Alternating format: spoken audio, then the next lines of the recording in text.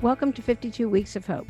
This is where you get to hear how to feel happy, balanced, and worthwhile, how to make that lonely ache vanish and feel empowered, confident, and secure. I'm Lauren Abrams, and today we're talking to the groundbreaking leadership coach, love-filled cancer survivor, and advocate for positive thinking and hope, Laura Rittenhouse. Laura's built a powerhouse advising top executives based upon the power of words. Her motto, "Our words create our future," is something we can all live by, and actually, it's how we manifest. Currently finishing her book, The Blessings of Cancer. Welcome to 52 Weeks of Hope, Laura Rittenhouse. Thank you, Lauren. That's a wonderful introduction. Yeah. Now, your business is based upon knowing who to trust and who not to. Their candor is how I understand it. And I believe our words create our future. Do you believe that in all areas of your life? Is that how you basically operate? Absolutely. Absolutely. And it's not to say I don't engage in some BS at times. Sure, healthy BS is part of life. But I also know that I've chosen to live a life of integrity.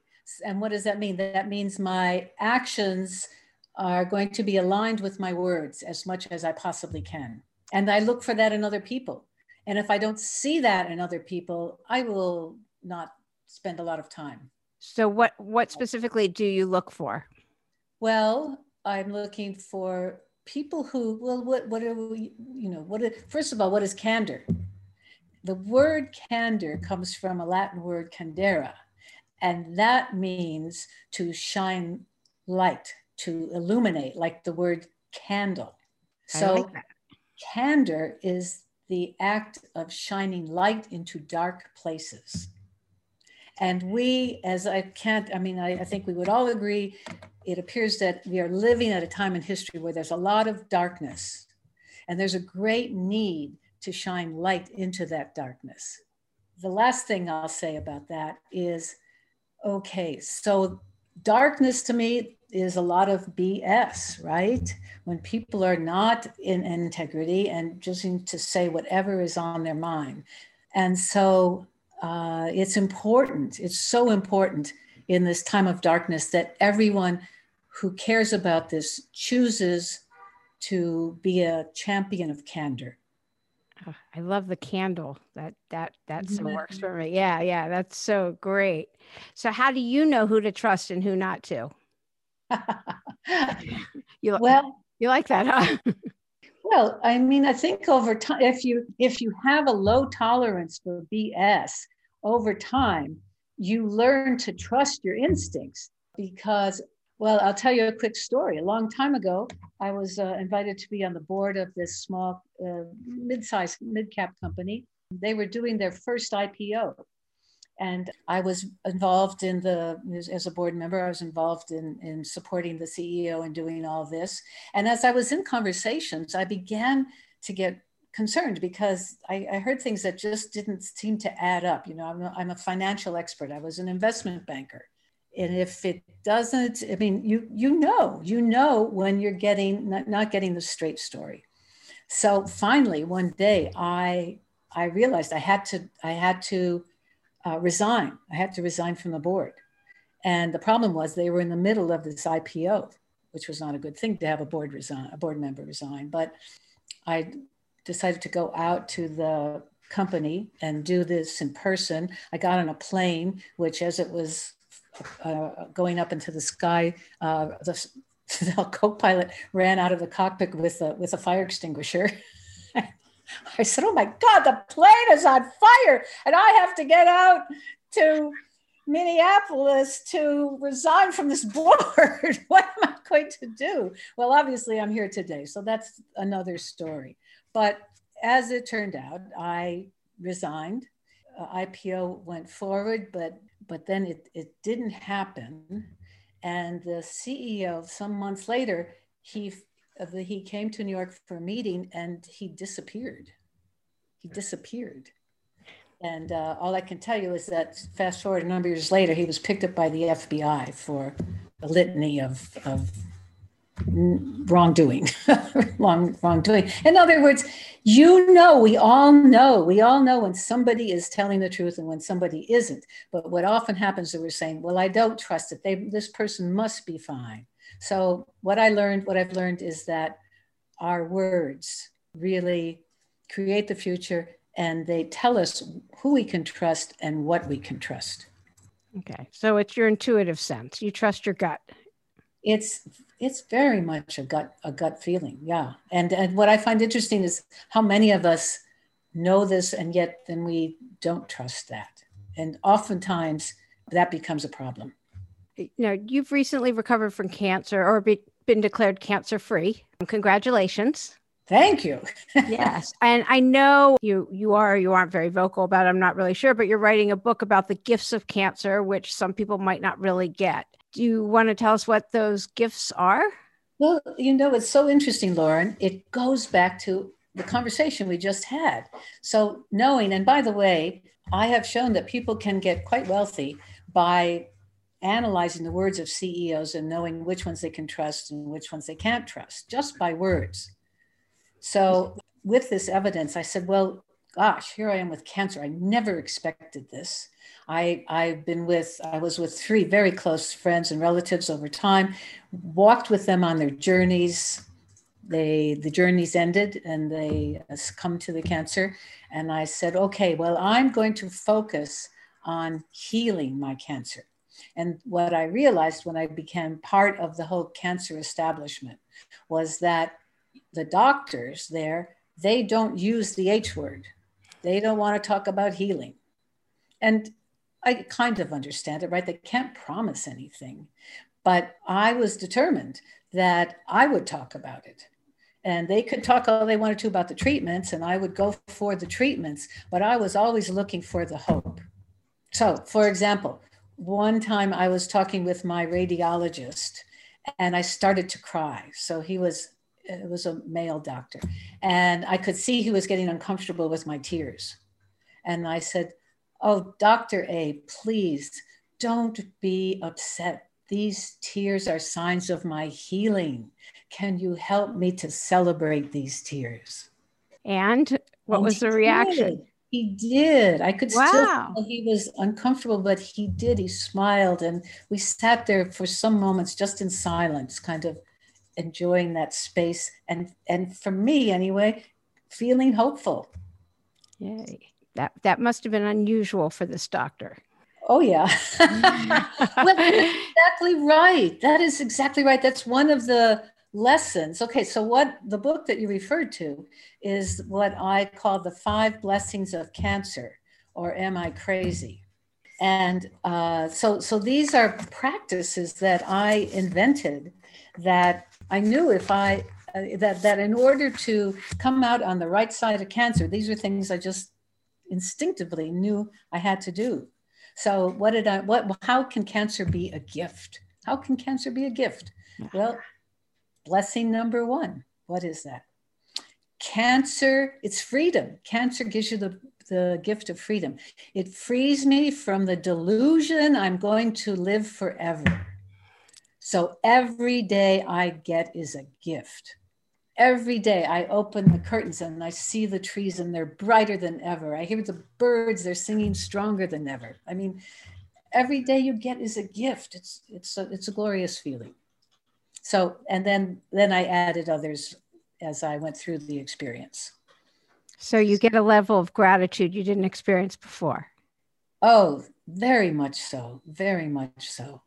And to be able, I know. I mean, it changed me. So even today, here I am on the other side of cancer, and I continue to live with gratitude, with hope, and seeing the evidence. Now, what I was also going to say earlier is that, what it means is you have to take responsibility. You have to love yourself so much that you're going to be the director. You're the CEO of your healing. You're the CEO of your cancer experience.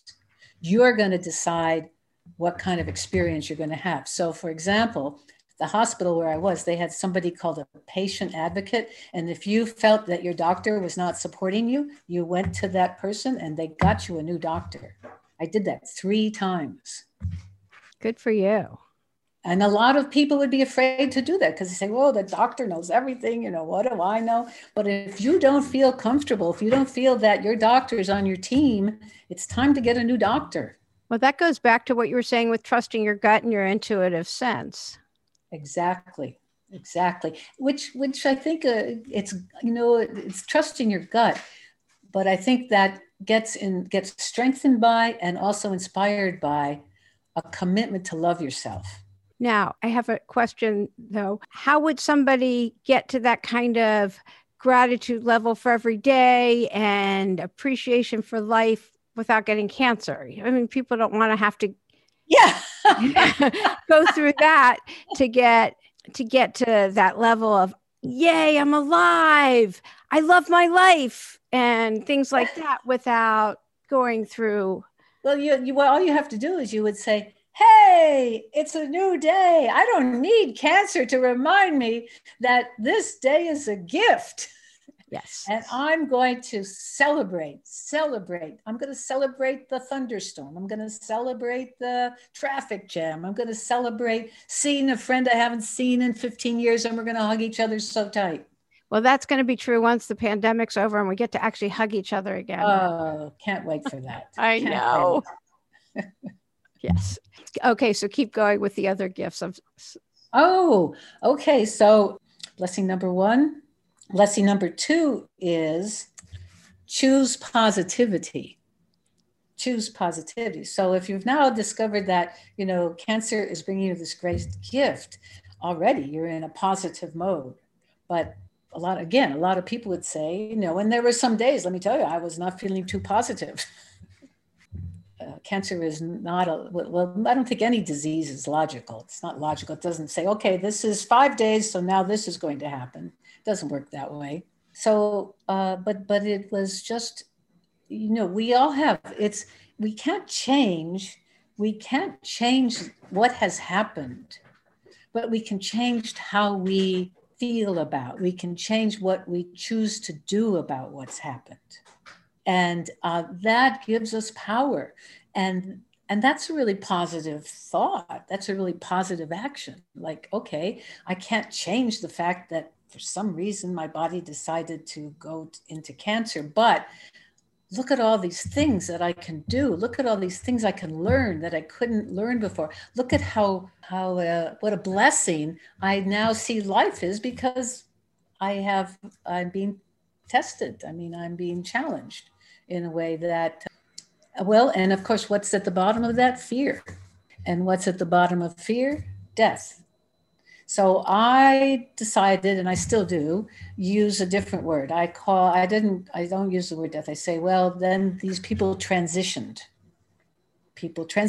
I mean, because the word death means like nothingness, extinction, right? But we know, what do we know about what's really happened? We know all these people, thousands, if not millions of people who had out-of-body death experiences, and they all had the same experience. They found their spirits, whatever it was, lifting up, looking down at their bodies.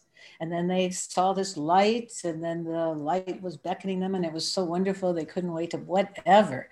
But there's so much evidence that there's something else. So it's a great transition. It's a great transition. Yeah, I love years ago, Anita Moorjani. I don't know if I say her last name right. I could spell it. That was one of the first ones I ever listened to. And she's all about love.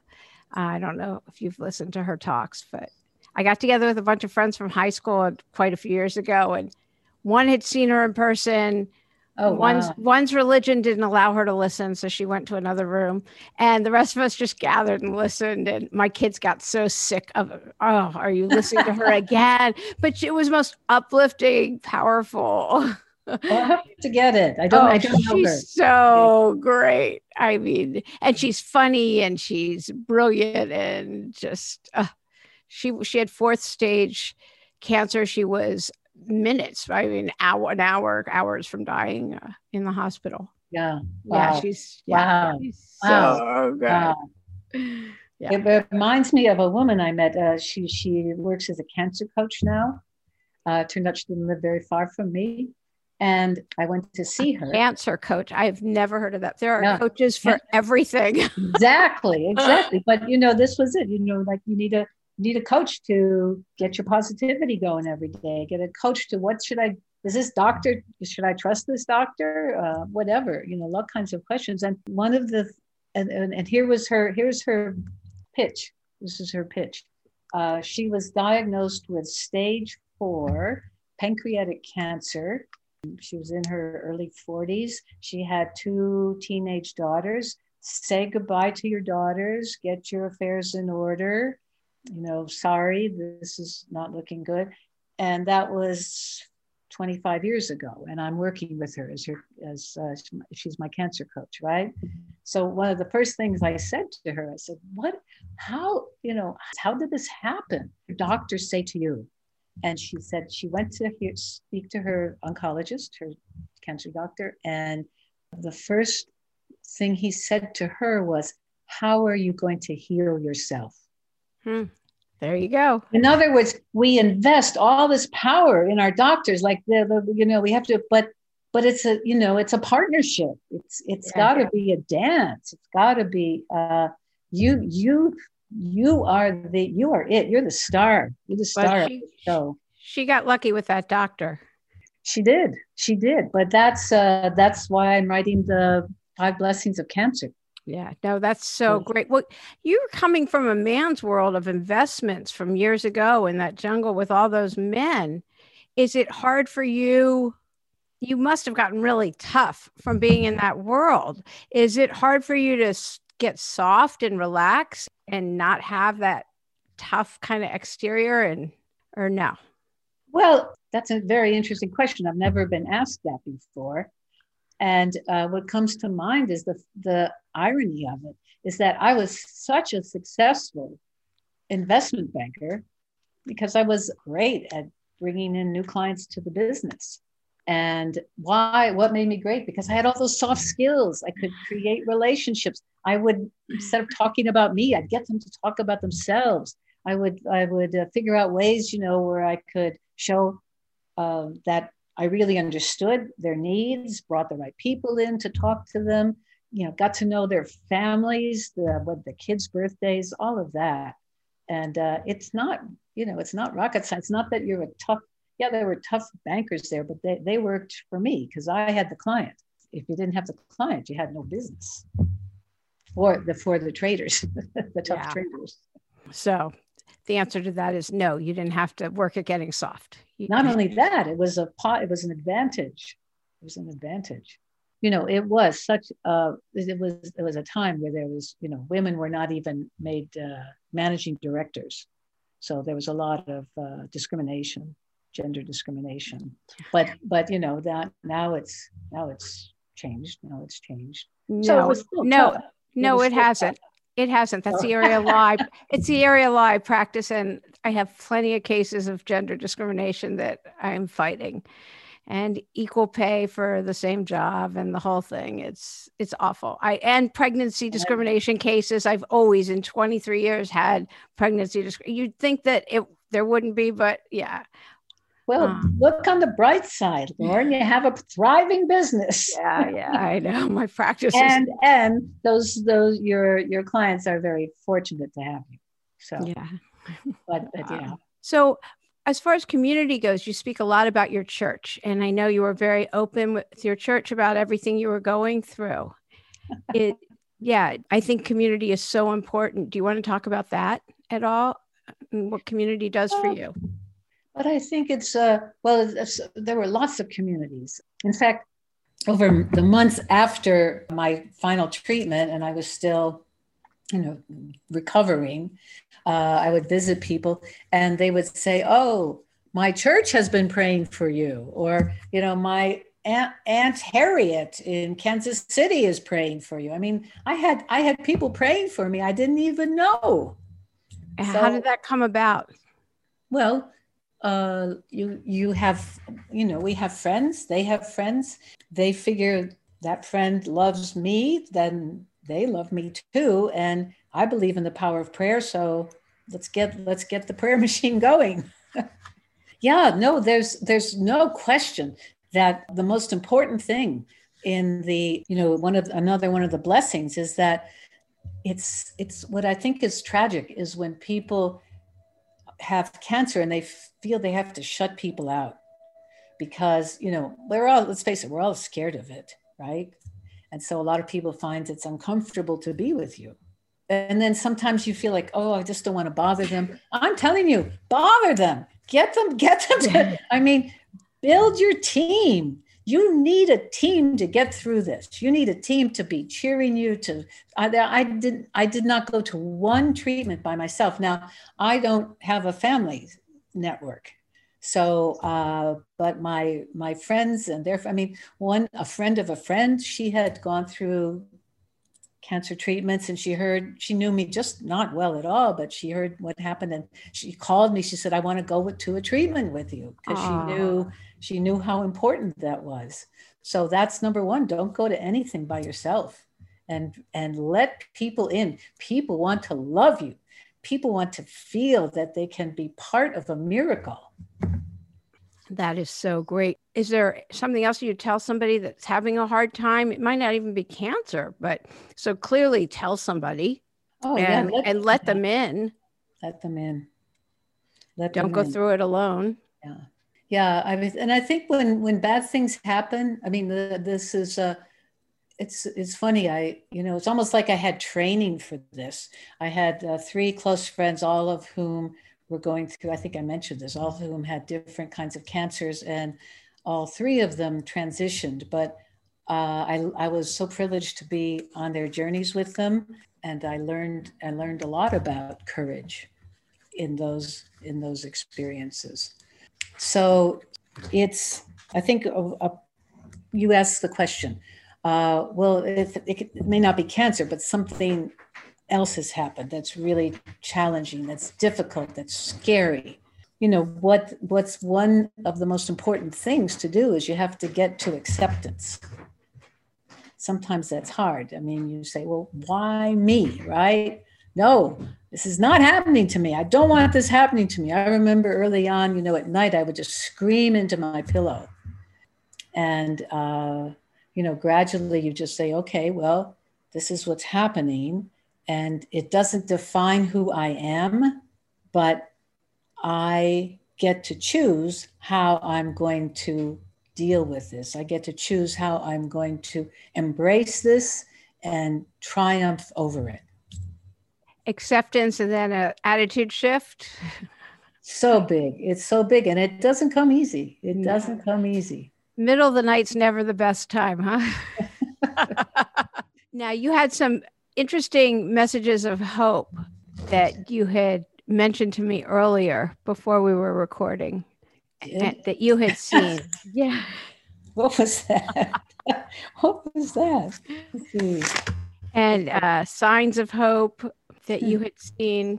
Are there any practices that you do on a regular basis that help you maintain or keep a positive mindset?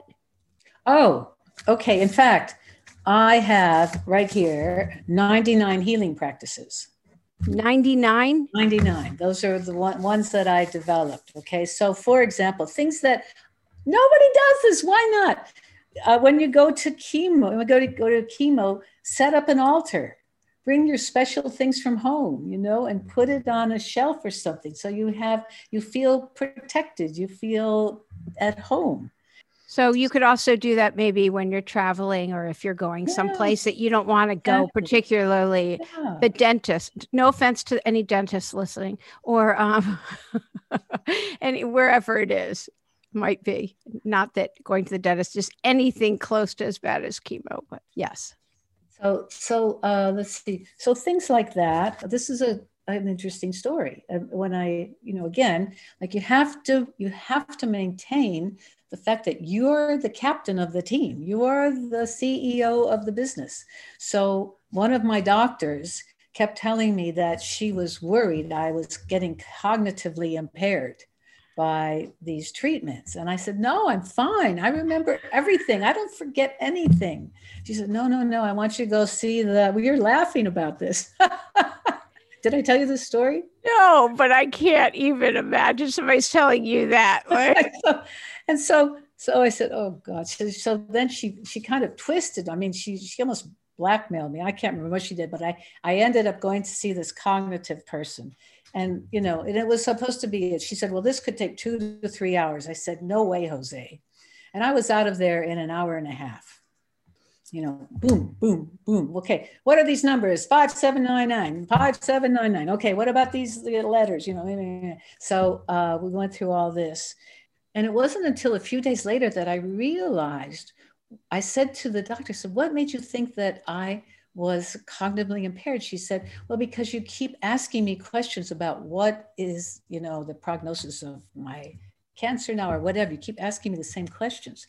And I thought about it. I said, oh, now I get it. I said, and I didn't tell her this, but I realized that I kept asking questions because I never understood her answers. So I would go to the nurse. I would talk to the nurse and she would give me the answer that I understood. So in other words, there's the context, right? Again, it's really important. And this is something I have to tell you, this was like fun. This was fun. Okay. It sounds weird. But when I first started with radiation treatments, and what would happen is I would go, it was in fact, this February, it was February 2 years ago. So I would go to the place where I would get the treatment, and I'd walk in, and there was this large waiting room, and everybody's sitting there like it's a funeral parlor. Nobody's smiling, hardly anybody's talking, So I would go in, I'd find an empty seat and I'd sit down and go, hey, how you doing this morning? and we'd start talking, and then somebody else would talk, and then somebody would talk, and I'd say something to make people laugh, and someone else would laugh. And next thing you know, the whole temperature in the room changed. Right. And it wasn't just because they turned up the heat. Right. You get the frequency, the whole, yeah. Yeah. I mean, people wanted to be connected. They wanted to be alive. Be alive. We're alive today. Yay.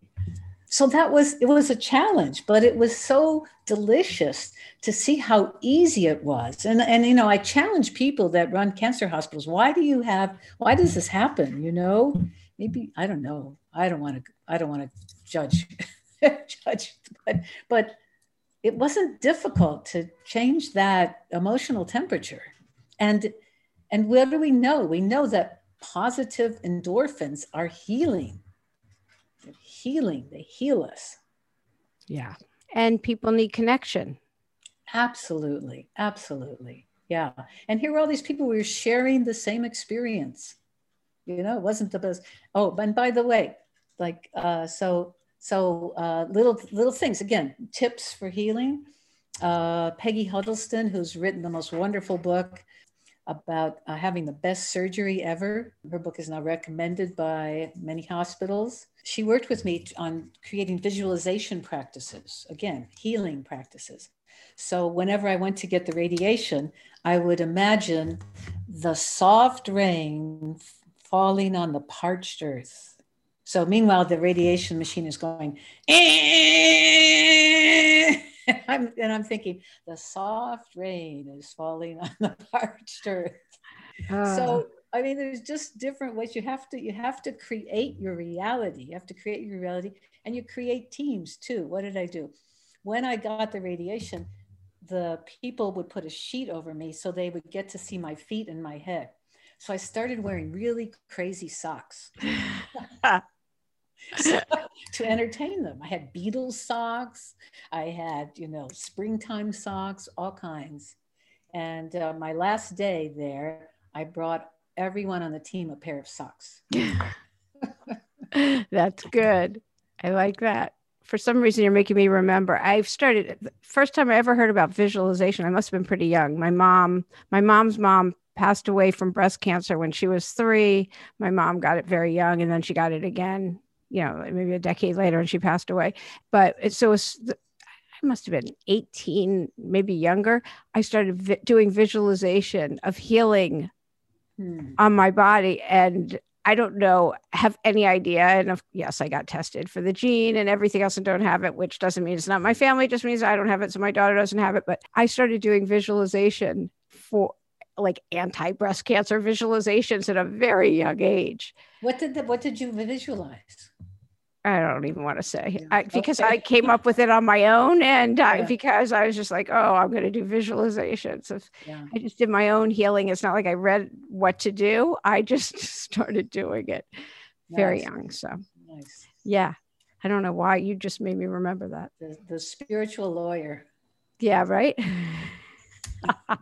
Hey, we meditate in back when we used to go to offices, we meditate in the afternoons. Oh, that's great. It's not required, but just so people can chill a little bit. So do you have any messages of hope that you would want to give that you haven't discussed? Well, okay, let me tell a story. This is a really important story, and particularly for the mission that you've taken on in the world, Lauren. 52 weeks of hope. What a gift! Now that's a gift. Well, one of my most hopeful stories. Okay, so imagine 9/11. Okay, and it is the day after, 2 days after 9/11. And at nighttime I can still smell the burning buildings, the burning bodies. I mean, you close the window, but it would seep into the window. I decided to meet up with one of my ministers from the church I was going to at Bryant Park, which is right behind the New York Public Library. And so I was arriving to greet him. I started walking upstairs, and there was this long long pathway in front of me. And at the very end, there was an elderly man with a sandwich sign, wearing a sandwich sign like people did back in the Depression.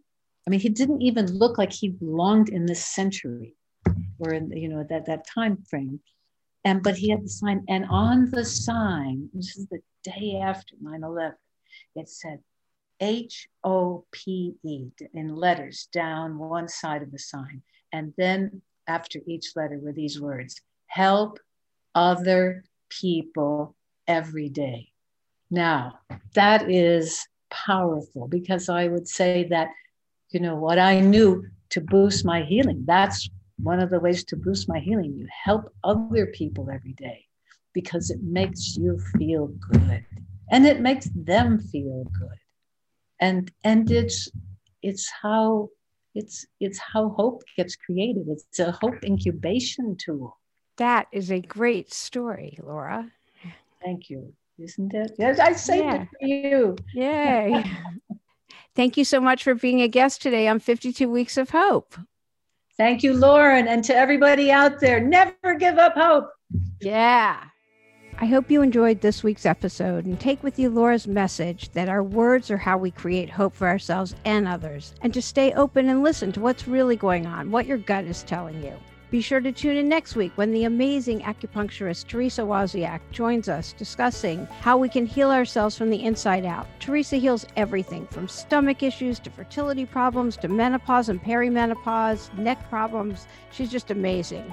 Hear her suggestions for how to feel better right away and reach your optimal state of health right now. You'll love her calming presence and energy. You can feel it even virtually. Be sure to tune in next week to hear Teresa. She's amazing. If you're on Clubhouse, be sure to join me in a room on Tuesdays and say hi. Be sure to let me know that you're there. Please remember to subscribe to the podcast, leave us a positive review, and send us feedback on our website, 52weeksofhope.com. I'm Lauren Abrams. Thanks for listening.